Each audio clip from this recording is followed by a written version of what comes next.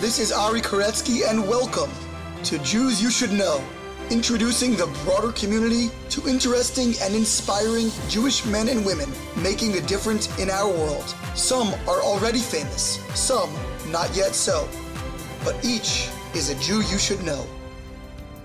We are back with another fabulous episode of Jews You Should Know. This week, we begin our several-week series of authors so that you can enhance your summer reading enjoyment. Some wonderful Jewish authors who together represent some of the best writing that the Jewish world has to offer in various genres. We start this week with Ivan Marzouk, who happens to live in my very own neighborhood in Silver Spring, Maryland. So that's very exciting. And actually, two of the authors that we feature fall into that category by pure coincidence, if there is such a thing. So I really hope you'll enjoy not only the conversations, but tapping into their work as well over these coming weeks and over the summer. In particular, there's going to be a wonderful Kickstarter campaign taking place in early July, for those listening when this is just being released, July of 2021, in which it will be a bat mitzvah present featuring The Prophetess, Ivan's wonderful book. And it's a really special gift for a bat mitzvah girl. I will post the Kickstarter in the show notes. Take a look at that. Really, really special opportunity for anyone trying to celebrate a bat mitzvah or to gift a wonderful young lady something that will not only entertain them, but enrich them intellectually and spiritually as well. Meanwhile, a reminder as always to follow us on social media at Jews You Should Know, spelled out fully, on Facebook and Instagram. Jews You Should Know with the letter U on Twitter. Comments, questions to jewsyoushouldknow@gmail.com. Sponsorships as well. Subscribe wherever you may be listening, whether that's Apple Podcasts, Spotify, Google Podcasts, wherever you get your podcasts. Tell your friends and family as well so that they can enjoy this podcast too. And now to our conversation with wonderful Jewish author, Ivan Marzouk. We are here with Ivan Marzouk, an author, and amazingly enough, I've been interviewing a number of authors lately for a summer author series. And Ivan is also a local, at least to me, maybe not local to most of you out there, but local to me here in Silver Spring, Maryland, and a neighbor of another author that I just interviewed, Leah Sipis. So we're really keeping it, in the family, in the local Silver Spring community. I never realized how much talent exists within like 3 blocks of my house. Maybe I got to get out more. But how are you, Ivan? I'm great. It's really nice to be here. Thanks for having me. Wonderful to have you, and so glad we connected. So, Ivan, tell us a little bit about yourself. I don't know if you're from this area, Silver Spring, Maryland, originally, or if you migrated here, as did I, later in life. But where are you from, and what was your upbringing like? I grew up in Philadelphia, so I did migrate. I grew up in Philly, in the city, in the far Northeast. And then immediately after high school, I went to Johns Hopkins and kind of came down to the Mid-Atlantic area. And I've been here ever since. So I went to school in Baltimore, and then I came down to DC area for a job. And I've been in the DC area since then. Very cool. Now, what was your upbringing like in Philly? And Northeast was I think, the main Jewish area for a long time. And it's kind of migrated over to Lower Merion, Bala Cynwyd more. Although I think Northeast is having a bit of a resurgence as well now. Yeah, I think so. It's funny. I mean, I grew up in a part of Philadelphia where like almost everybody that I knew was Jewish, but like nobody at all was religious. Interesting. So I grew up in like a neighborhood where like basically there were more Jews than non-Jews, but like, maybe we would go to synagogue during the high holidays, that kind of because Northeast Philly is also where the main Orthodox community was for a long time. It's right. So in the lower Northeast, so it's really fascinating because now like in the neighborhood where I grew up, there are like kosher restaurants. But when I was growing up there weren't. The Northeast Philly is like, there's like sort of lower Northeast and far Northeast. So the sort of a different neighborhood is where the religious Jews were. And I didn't know any of them when I was growing up. Interesting. It was like, a person who kept kosher was like, whoa, crazy. Like, I don't know. I don't know. I might not be worthy to talk to you. So fascinating. So what, I guess you had did you have sort of that typical Hebrew school, high holidays kind of background? I mean, so I grew up in a really secular kind of background, in a really secular kind of world where when actually the story is that when I was in elementary school, my closest friend, who's still one of my closest friends, is Jewish. And one night I wanted to play with her, and she said, like, I can't play tonight. I have to go to Hebrew school. And I said, what's Hebrew school? And she said, oh, well, I'm Jewish, so I go to Hebrew school. So that's what I do. And I said, I think I'm Jewish. I went home and asked my parents, and I said, I'm Jewish. Are we Jewish? Because my friend goes to Hebrew school, and she says she does that because she's Jewish. And my parents were like, yeah, but we don't go to Hebrew school. And then like a period of time went by where I really wanted to go to Hebrew school. And they were like, yeah, we don't belong to a synagogue. That's not what we're doing. And then one day my parents and their friends were like outside having this conversation on the block, the way that you would at night, like, just kind of all the adults hanging out in the summer at night. And they came in and they found me listening to gospel music on TV. And then they decided I could go to Hebrew school. They were so unmoored by your, yes. They were shaking on their inner Jewish, yes, reflexes. It's funny. Like, the last thing that a Jew knows is that they're not a Christian. And so fortunately, that was the sort of dividing line for my parents. And they said, no, she's going to Hebrew school. And my mother always said, may have memory be for a blessing. She didn't have any Jewish education at all. Neither of my parents really had much Jewish education. The whole lack of Jewish affiliation wasn't really either of their choices. And my mother said, well, she should have roots. Like, it should be okay. Like, that I should have roots. I'm an only child, so there was only me. And my mother always, later, when I became an Orthodox Jew, was always like, I didn't mean that many roots. But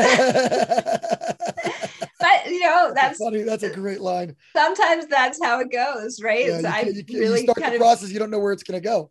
I was always looking like what, and I was always asking them questions. I mean, I like really wanted to understand. I was always like, well, what, tell me about God. Like, what is it? What is our soul? And like, they just had no idea. They hadn't had any, kind of background like that. And it's not, there's no blame to them. Sure. It's just, I was like asking questions, and it took a really long time for me to kind of get to a place where I could really actually ask those questions and get really, really meaningful answers that spoke to me. Fascinating. And the book that I wrote, I mean, I know we'll get there, but The Prophetess, the story that I wrote, is kind of written out of that place, out of the place of like that, that kids who maybe don't have that kind of background, or who are asking those questions and not getting answers that they're satisfied with, that like there should be a book that they can read that speaks to that inspires them, and that helps them to be able to get those answers in an accessible way without having to work quite so hard to find them as I did. Well, beautiful. So what was I guess, as you were going through childhood and you had this, very attenuated religious connection, a little bit of Hebrew school once you started singing gospel. By the way, I love gospel music. It happens to be great. I am a very musical person. I was singing when I was, all through school. And so, I wasn't listening to that music out of kind of a spiritual instinct. It was just kind of, it was music, and there I was listening to it, but it sealed the deal for my Hebrew school. You can go to Hebrew school and sing gospel. I think you can do both. But anyway, so you were having this upbringing. What were you interested in early on as a kid? Were you were you interested in writing and so forth? Yes. So my first love is writing. I was writing. I mean, I had for years and years when I was like in first or second grade, there was like a literary magazine in my elementary school, and I wrote a haiku that like got put into the school literary magazine. I had that like framed on my desk for like my entire childhood. And when I was in fifth grade, for the first time, I wrote like a real story. It was maybe like 10 pages long in like tiny little handwriting. It was all sort of handwritten. That's what I knew to do. And a teacher of mine, her name was Joan Cohen. It's Joan Cohen. She lived and be well and be healthy in Florida, where she lives now. And so she wrote onto the paper, like, Judy Blume, look out. And, Judy Blume was at the time like my favorite author. That was like, I was in fifth grade. And it was so inspiring to me, this thought that I might one day be able to be an author. And I held on to that for all the years that it took me to actually become one. And so did you feel that your future was going to be as a writer, or did you have other interests? Yeah, it's hard. Like, I do have a lot of interests and a lot of things that I'm committed to and pursuing in different ways. I can't seem to stick with just one thing, but I actually thought I was going to be a writer. That's what I wanted to be. And then I didn't know if I would be able to sort of make a living in that. So then I thought, well, I'll work in publishing. That was my thought, like I'll work in publishing and then I'll be able to become a writer through that. And actually, when I was in college, I was doing internships and having summer jobs in publishing companies. And that the irony of this story is that one of the publishing companies that I worked for then, like I stayed in touch with the publisher loosely, and he's the one who loved the book and decided to publish it. It was like a real hashgacha pratit experience for me to like go back and find that something from when I was younger actually like fulfilled the dream later. But anyway, I actually discovered that publishing was maybe not the best career choice for me, and found that I'm really committed to making a difference in the world. And there are so many different ways to do that. One of the things that became really important to me is protecting the environment and my concern about that. And so right now I work for the United States Environmental Protection Agency, and I've done a lot of other sort of Jewish environmental work in my career. And so that has also been a really important theme in my life and in my work, although not in this, not in the book. Like they're just, I'm multifaceted. Multifaceted. You're allowed to have more than one interest. That's okay. Yeah. So you were, I guess at some point you said you headed up to Baltimore for college. Did you went to Hopkins for undergrad? Yeah, I did. I was in the writing seminars program, and I was concentrating in fiction, and I had a great time at Hopkins. I really did. I met my husband there. I was part of the Jewish Student Association there, and really involved in that. And, really, there in Baltimore, kind of was able to kind of discover Judaism in a richer way than I had been able to in childhood. There were plenty of people there who were happy to answer questions for me and help me understand what the Torah says about things, and got a degree in writing from Hopkins. Fun fact, I have my master's degree in writing from Hopkins. Oh, wow. Yeah, it's a great program. I did their creative nonfiction program. I don't know if we were there at the same time. I was there in about 2000, 2001, 2002. Yeah, I was there a little bit earlier than that. I graduated in 98. So, okay, yeah. But then you were undergrad also. Yeah, So wouldn't have really crossed paths, but I was there and I really enjoyed it. I came in and out. I wasn't really part of the campus culture because grad students aren't really integrated the same way. But why did you choose Hopkins? You chose it because of their writing program? I do feel like I'm making a shout out for Hashgacha Pratit for like all the ways that like life just sort of, if you're, hopefully God willing, tuned into your instincts and listening to, sort of where you're going. And like, I felt that God leads you along the way. And I do feel that way about Hopkins. My mom and I went on a college trip looking at colleges, like our South trip, because we were in Philly, and we went down to, we saw the schools in DC and everything. And we were planning to go see Hopkins, and we almost skipped it. We were tired. We'd been to a lot of different places, and we thought, yeah, it's just a medical school who, it's not going to be good anyway. We just decided to go. And I ended up, we got a tour from this young woman, and she herself was a writing sems major, and her advisor was Stephen Dixon. And I had spent that whole summer, like not having any idea of his association with Hopkins, reading Stephen Dixon books. Wow. I was like, your advisor is Stephen Dixon? I was like amazed, floored. And we were so impressed by the tour and everything. And I just fell in love with it. I thought, this is where I want to be. And it really was where I needed to be for so many different reasons, including the fact that my husband was there, that I didn't know.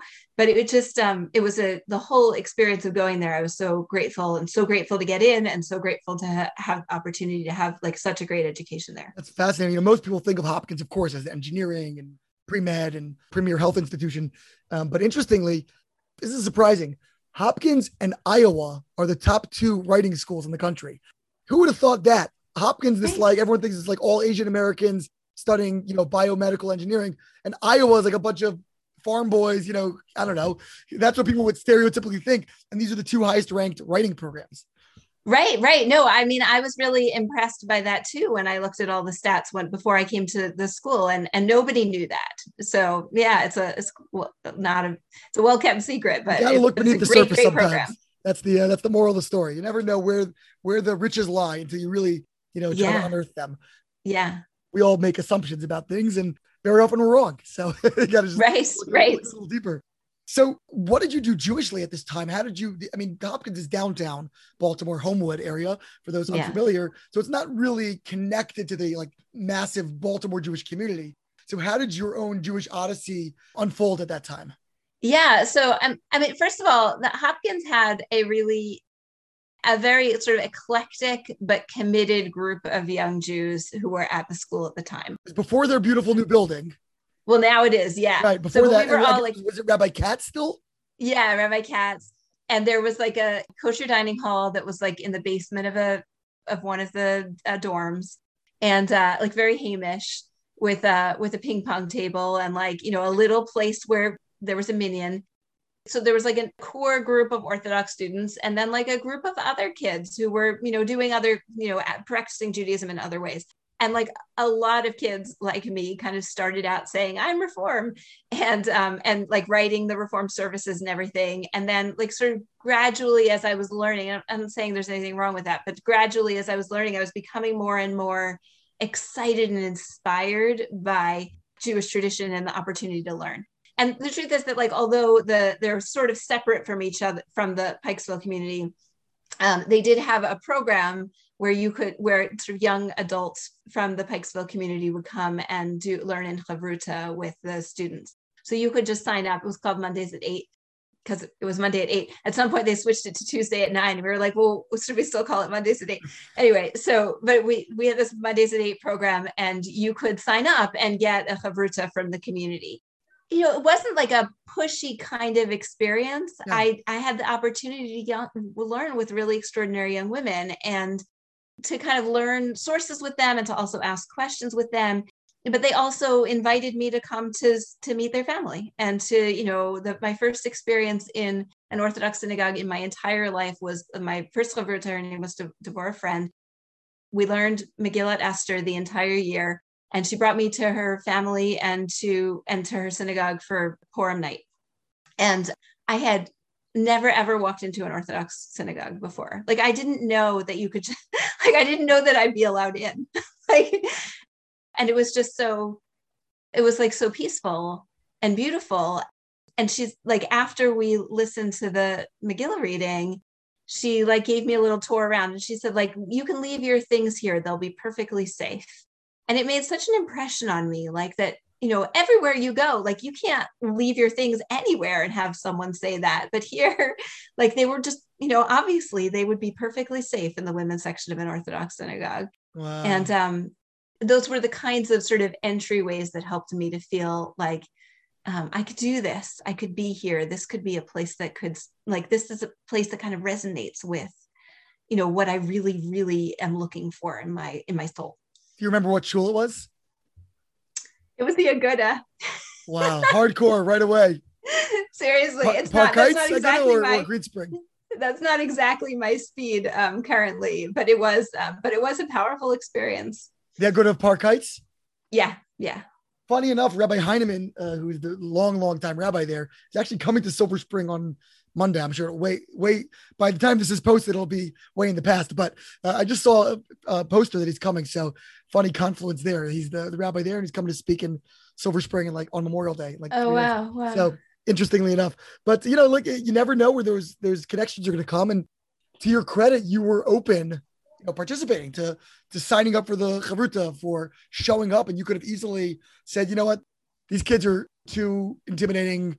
They're too knowledgeable. I don't really belong here. And you kind of put yourself out there, which is, you know, a huge credit to you. Thank you. I mean, you know, the reality is that I was desperate to know. I was like, somebody please talk to me, because it's funny. Like, you know, I think there are some people who are like, that's too much, or I don't want to know that. But I was like, can somebody please explain? Because I was so unaffiliated that like, I didn't even know, I didn't even know what Kiruv was. Like, I was just like, can someone please tell me about these things and give me access to it, because it felt like a locked door. And I just wanted someone to kind of say, like, open it up and let me in. So now during college, I imagine were investing in your writing, and you had these, you know, the incredible resources there and mentors and so forth. But I know that, as you referenced, you also made a career at some point in, I guess to this day in some way, environmental studies. Yeah. Were you kind of pursuing these dual tracks concurrently, or what was the primary focus at that stage of life? When I was in college, so I was very involved in the Jewish Students Association, and I ran a conference that was like an Amachad conference, a conference intended to bring Jews to get like Jewish unity. So it almost feels like so passe now, but it's still something that I feel is very important for Jews to be able to talk to each other and understand each other and learn from each other, regardless of where they come from. But I ran this conference, and as part of the conference, like one of the little breakout groups was about Jewish environmentalism, which was also something that I didn't know anything about. And I was fascinated by that. And I asked the leader, like, is anyone actually doing anything about this? And he said, yes, there's an organization called the Coalition on the Environment and Jewish Life, COJL, and they are working to advocate and educate Jews about this. And so when I was finishing up that was in my senior year. And as I was finishing up my senior year, so I was applying for fellowships to just kind of see, could I continue being involved in the Jewish community professionally? And I applied for several fellowships. I was like, oh, I'll give this COJL one a whirl. And that's the one I got. So I ended up working for a year so that was a dual fellowship with the Coalition on the Environment and Jewish Life and the Religious Action Center of Reform Judaism in DC. And that's how I came down to DC, representing the Jewish community on the environment on Capitol Hill, which was an amazing experience in so many ways. And also like hard for me because at the time I was changing, like I was growing, I was starting to be Shomer Shabbat. I was, and I don't know that I quite fit. But I also became really passionate about the environment. I really learned about the environment. I learned about I learned much more later, but started to learn about what Jewish tradition says about protecting the environment and how linked that is, how important the environmental issues are. And so after that year, I applied for a job at the Environmental Protection Agency, and I got my job there. I've been there for more than 20 years.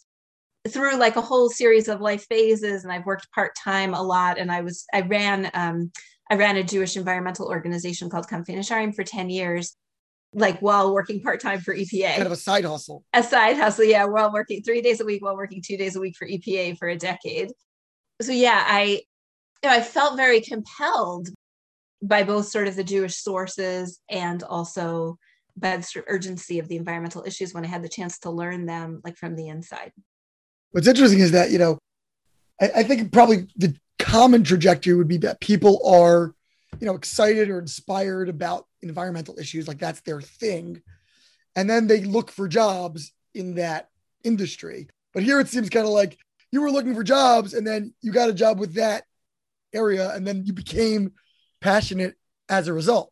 Yeah. It's funny, like I do think that one could say that the themes of my life, the threads of my life have been writing and the environment and Judaism, and how they kind of how they sort of flow together and thread in different kinds of ways.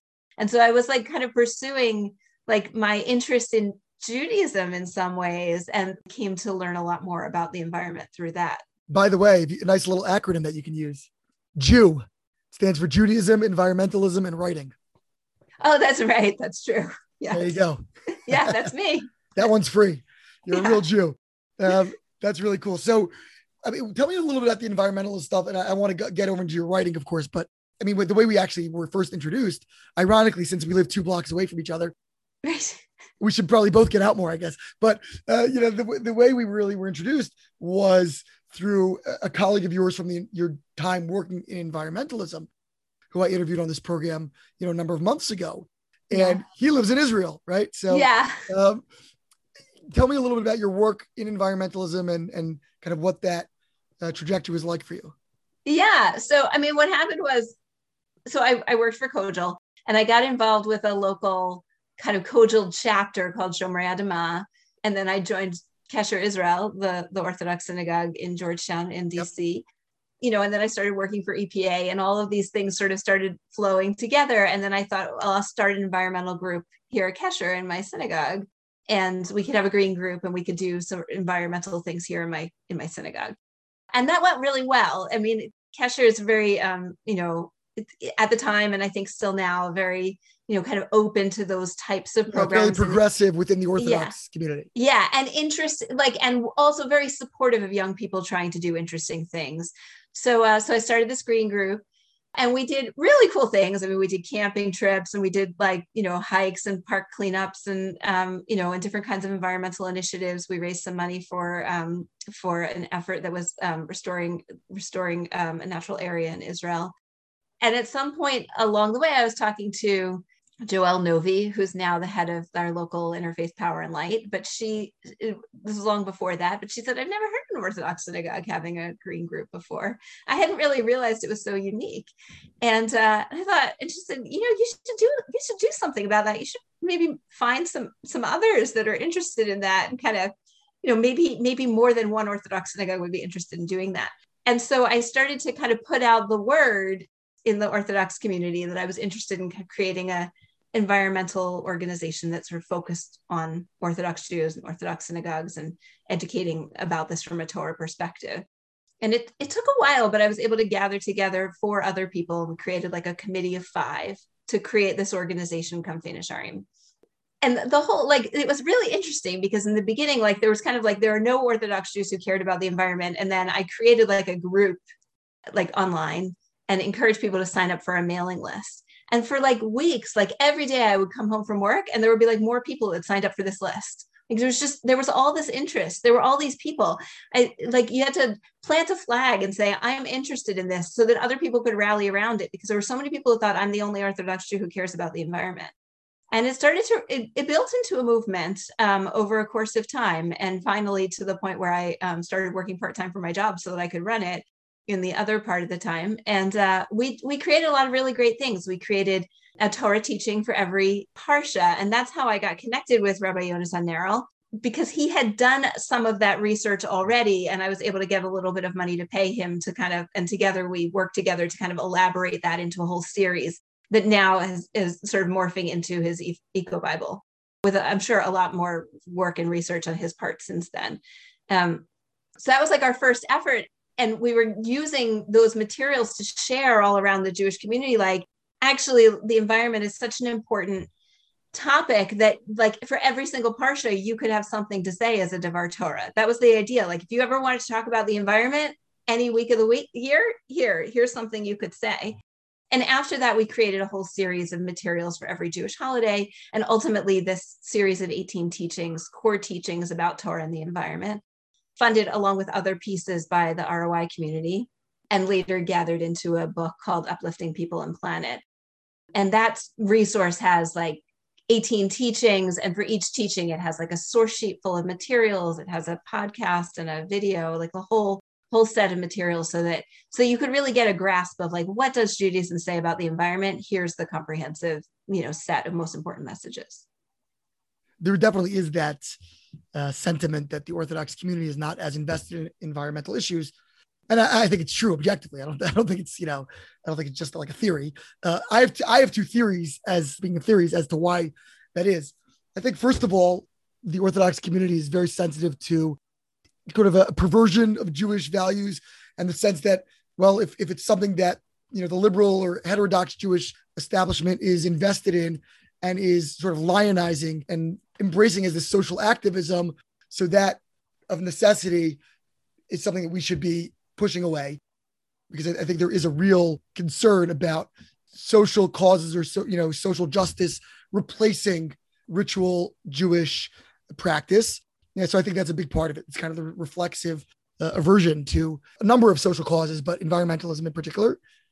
And then secondly, I think just on a pragmatic level, I think Orthodox Jews are so busy with so many different things to think about. There's learning, and there's davening, and which itself could take up your whole day. And then your children, there's just a bajillion things going on in every, just within the Jewish frame of any Orthodox Jew's life, not to mention they're going to work and any recreation, whatever. So that crowds out special interest issues like that. Those are my theories. What do you think? You can say all of those things, and maybe that's true. But I think, to me, I think that's countered by there are some counter examples to Orthodox Jews getting involved in other kinds of topics. And to me, I actually think, unfortunately, that it's all gotten wrapped up in politics.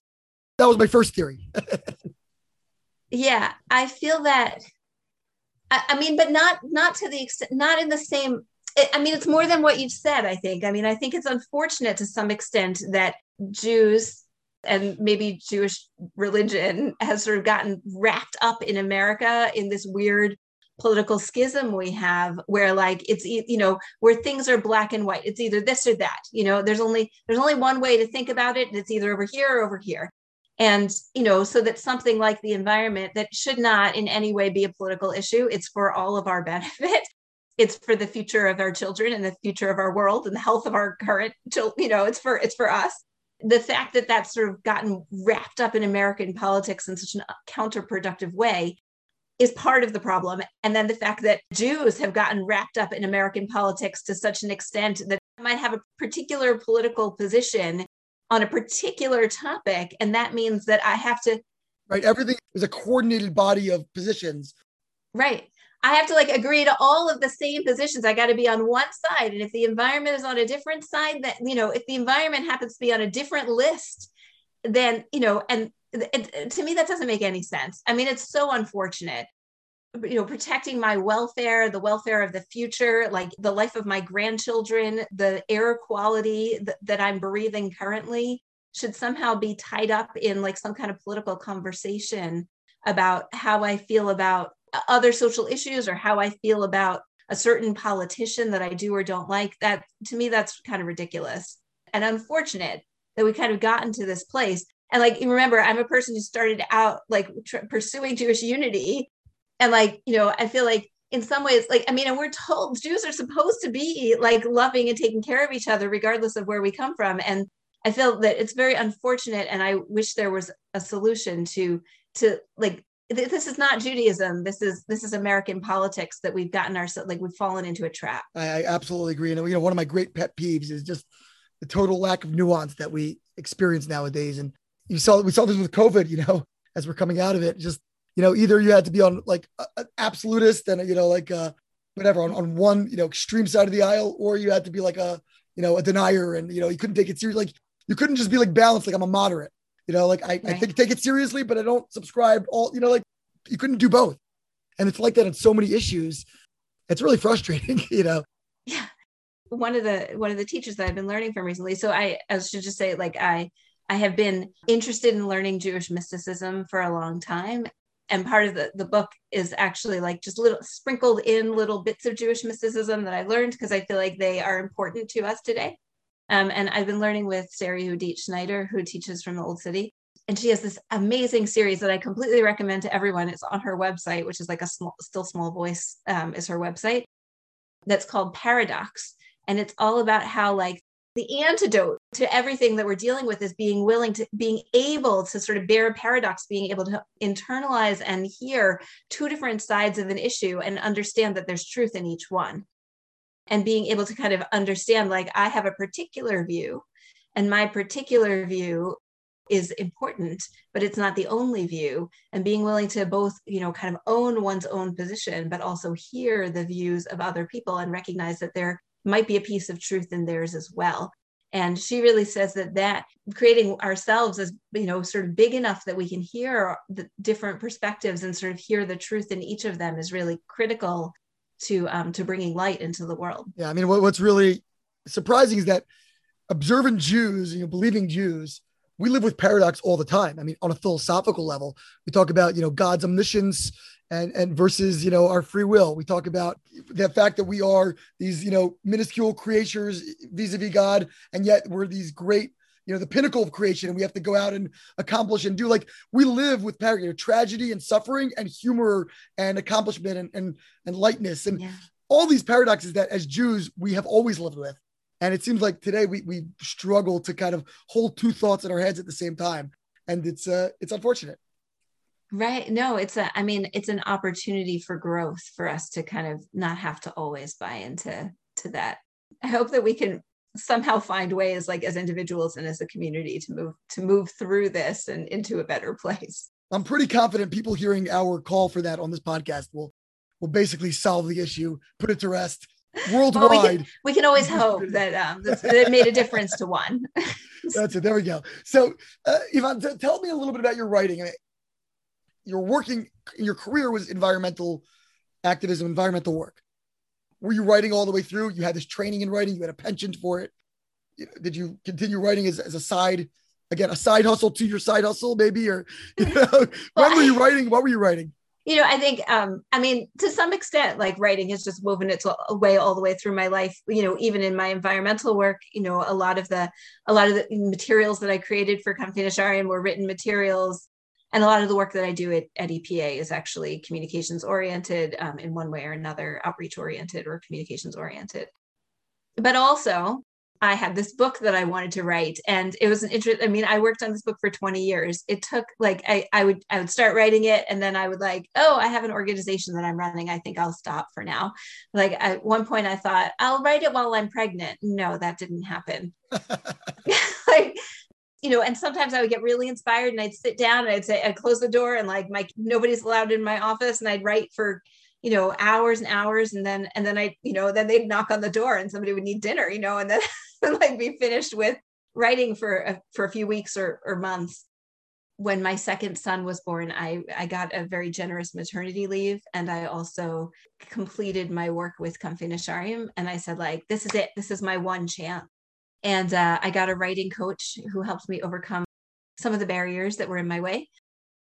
Like the fact that I kept writing the first 50 pages over and over again. And just kept there were certain parts of the book that I just never had actually written. She was you're going to have to write those parts, and really helped me to overcome some of those things. And then I committed to working 4 hours a week. And it took about 3 years to get a complete draft that I would be able to share with publishers. And also I had a writing coach a developmental editor who helped me to resolve some of the issues that I was having trouble resolving myself structurally in the plot. And then I had a solid draft to work with. So what was the premise of the book? And it sounds like you had this idea in your mind already from your 20s, if not earlier. So what was it that was so animating for you? Yeah. So this is a story about an American teenage girl who's unexpectedly called to join a secret community of prophets.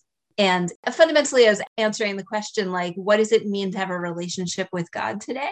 Because one of the things that was really bothering me at the time that I started writing it was this sort of thing, this idea that we have, this tradition that we have, that prophecy ended at the beginning of the Second Temple period. And I get that. That makes sense to me. But what was left for me was but what? Does that mean that we have no, in some ways it was, when it was originally presented to me, it was almost that meant God forbid, that God was no longer talking to us, that we were no longer, that there was no longer a relationship. And of course, that's not what we mean. But I feel using sort of prophecy as a kind of lens, or as a kind of framework or rubric for exploring issues related to exploring today, what it means to me to have a life's purpose. What does it mean to be a soul, to live as a soul? What does it mean to have a meaningful relationship with Hashem? What does it mean to be called for something and actually experience and fulfill that calling? Because, the most fulfilling thing in the world really is knowing that that we have a purpose, and then living out that purpose and discovering that. So in the book, that's called Growing into Your Gifts. The way it starts is this girl, her grandfather, who passes away at the very beginning of the book, had left in her a childhood prayer book that he had given to her, for Rachel, may she grow into all her gifts. And what does that mean, to grow into all of our gifts? What are my gifts? What are your gifts? And are we growing into them? How can we fulfill what we're really meant to do here, to create a match between the gifts that we've been given and the sort of fulfillment of our potential? And that's really what the story is about. So what is the Society of Prophets or Prophetesses? How do they play into this notion of finding your gifts? Because the reality is we don't have prophecy anymore. Yeah. Except among the fools and the children, as the Talmud right, says. Exactly. So in my book, the prophets are this sort of secret community. And the premise of the book, and it's fiction, so I'm not, implying that there is such I was excited to go searching. Yeah, to my knowledge, there is no secret community, although I'm still looking for them. Maybe you have to create it. Yeah. So the premise is that prophecy didn't really end. It just kind of went underground. And people have been kind of passing it along secretly from generation to generation, like a special group of people who are kind of carrying along this tradition of being able to receive messages. And their messages are not so much like prophecy the way that it is in the Bible, where you have to write something down and it's for the whole generation, but like they have kind of individual roles, like things that they're meant to do to kind of push along God's intention in the world. So like, it might be helping this person, achieve this particular goal, or like inspiring a person to do this kind of thing, or passing along a book at the right moment, or passing along a little wisdom while selling some art, or those kinds of things. And together as a whole, they have a kind of a community that supports each other and that has a role in sort of advancing Hashem's intentions for the world. And the part of the story is like, people are actually called for prophecy, and they are able to help each other kind of like sort of initiate each other into this world. So this girl, Rachel, is sort of unexpectedly called, and she's not necessarily the person that you would expect to be called. She wouldn't expect to be called to be a prophetess, and the others wouldn't, but she has a kind of long lineage that has sort of been lost to her in some ways, but that makes her actually very appropriate. But that she wouldn't have necessarily known that. And there's a prophet who has been called to teach her and who arrives to be able to help her work through the challenges of being called to be a prophetess, challenges like unexpected visions and other kinds of challenges to her journey, to help her grow into her gifts. So it sounds like in the imagery here, you were the Rachel of the story. Found you, Rachel, as an expression of yourself in some way. Who was your prophet in your actual life? It's funny. Everyone always asks these questions, like, how does this relate to your life? I mean, I think this is more of a fantasy of what I wish it would have been. Like, I wish that someone might have come and been there to teach me, where it was all very clear.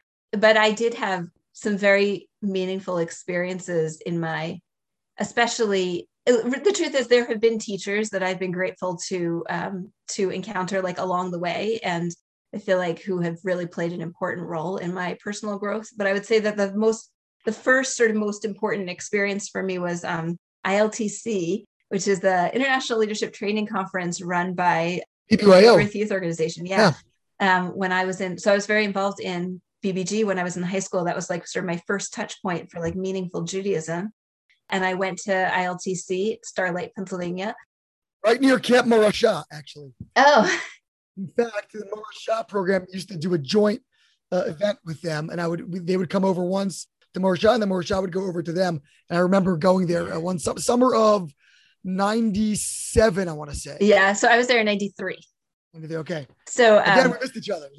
We just missed. So, but there were some really meaningful experiences there. And I actually had a couple of really meaningful conversations with Zohar Raviv. Zohar from Birthright. Yes, exactly. He was a shaliach at the ILTC, and so I got to know him. And then the other amazing story was Rabbi Kalimnik from Rochester, who recently passed away. But he, it's funny that you never know the difference you're going to make for someone. I met him years later and told him that ILTC made a difference for me. And he said, when were you there? Tell me a program that made a difference for you. And I told him, I had never met him. I told him a program that really made a difference for me. And he said, I was there and I designed that program. Goodness, wow. We never met. I wouldn't have known how to talk to an Orthodox rabbi then. But, so he's, let's say that he's one of my prophet educators. Fascinating. Okay, great people. So we had mentioned when we were, before we got on, that we thought maybe we'd do a little quick reading here. Yeah. Just kind of a teaser. We have never done this on the podcast, Yvonne. So we are breaking ground right now. Give us a little taste, and then we'll wrap up with a couple more questions. Yeah, thanks. That would be great. So what I want to read is this scene, like that for me is kind of the growing into your gift scene. So this girl, Rachel, has been dealing with visions and is just kind of at the point where her, like in the beginning, the visions are so not understandable, and she's so new that she's not really expected to do very much with them. But here is a moment when she actually is being called to do something for someone that she knows. And one of the things that I like to say about this is like, this is like my feminine superpowers scene, because, sometimes we have in American life, sometimes we have an idea of what a superhero is and what they do and how they save the day. And that vision of sort of power and dominance and strength is kind of a masculine picture of what a superpower is. But there are also feminine superpowers. And one of the things about this is that Rachel is using prophetic superpowers or feminine superpowers to save someone who needs to be saved. And I like to think like this would be so different if it was a boy who was doing the saving. And yet there's so much power in saving the day in this way, using intuition and empathy and insight and Jewish gifts of wisdom. You've been scraping the bottom of that yogurt for 10 minutes, Lauren pointed out at lunch.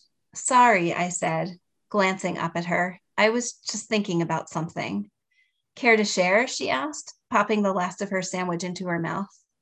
I shook my head. She tilted her head, curious. Are you still worried about that poetry kid? That instant seemed to last a long time, as scenes from a recent meditation flashed before me. Freed from school early, he sits in the secret place. Suddenly, I understood. Today, in the snow, today it was time for me to... What? How? Frustration descended on me so powerfully I felt almost dizzy. What was I supposed to do for him? Where was my clear instruction, my prophetic guidance? How could this be my responsibility? No one had answered any of my questions. Just as rapidly, my frustration was replaced with fury, then desperation. I stood, ignoring Lauren's puzzled expression and the lunch tray in front of me. I have to go. But we're not done till fifth period, she said. I shook my head, grabbing my bag. He's gone already. Outside, I wandered the streets looking for him. The snow was already half an inch deep on the sidewalk. The frigid wind blew snow into my face, freezing my nose and cheeks. My fingers felt numb inside my gloves. A stream ran under some of the roads in our neighborhood. That gully where he hid had to be somewhere nearby. Half dazed by the cold, I walked several blocks in one direction before deciding it was the wrong way and turning back. Blinded by my own hot tears, I tripped several times, finally falling and twisting my left wrist. Then I heard a low, terrible groan. I froze, staring around me. Jake, I screamed. Where was he? I waited, willing him to moan again. Oh.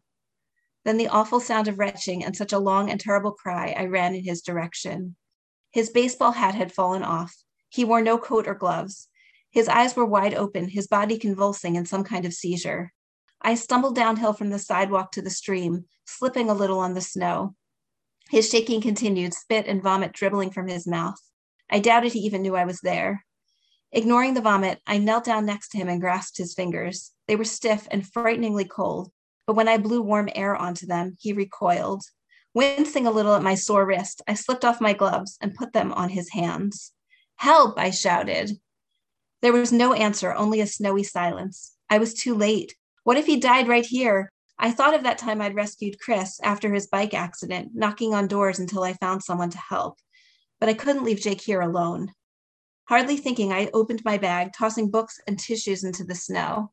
At last, my hands closed around my cell phone, and with trembling fingers, I dialed 911. It's an emergency, I yelled into the phone. When I'd finished giving the details, Jake had stopped shaking. His breath came in shallow gasps.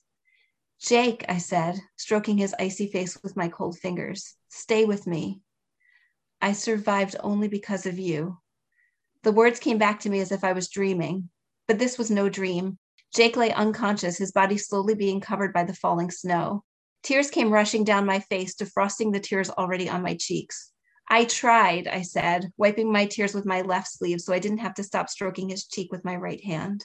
I tried. Please, I screamed aloud. Please, please. At last, I understood I was praying. God, let him live, please. I prayed like that until finally I heard sirens approaching in the distance. Lovely. Okay. Gotta hear what comes next. Have to get the book. Yvonne, as we sort of wrap up, tell me about the publishing process and what that was like, because it's very difficult to get published.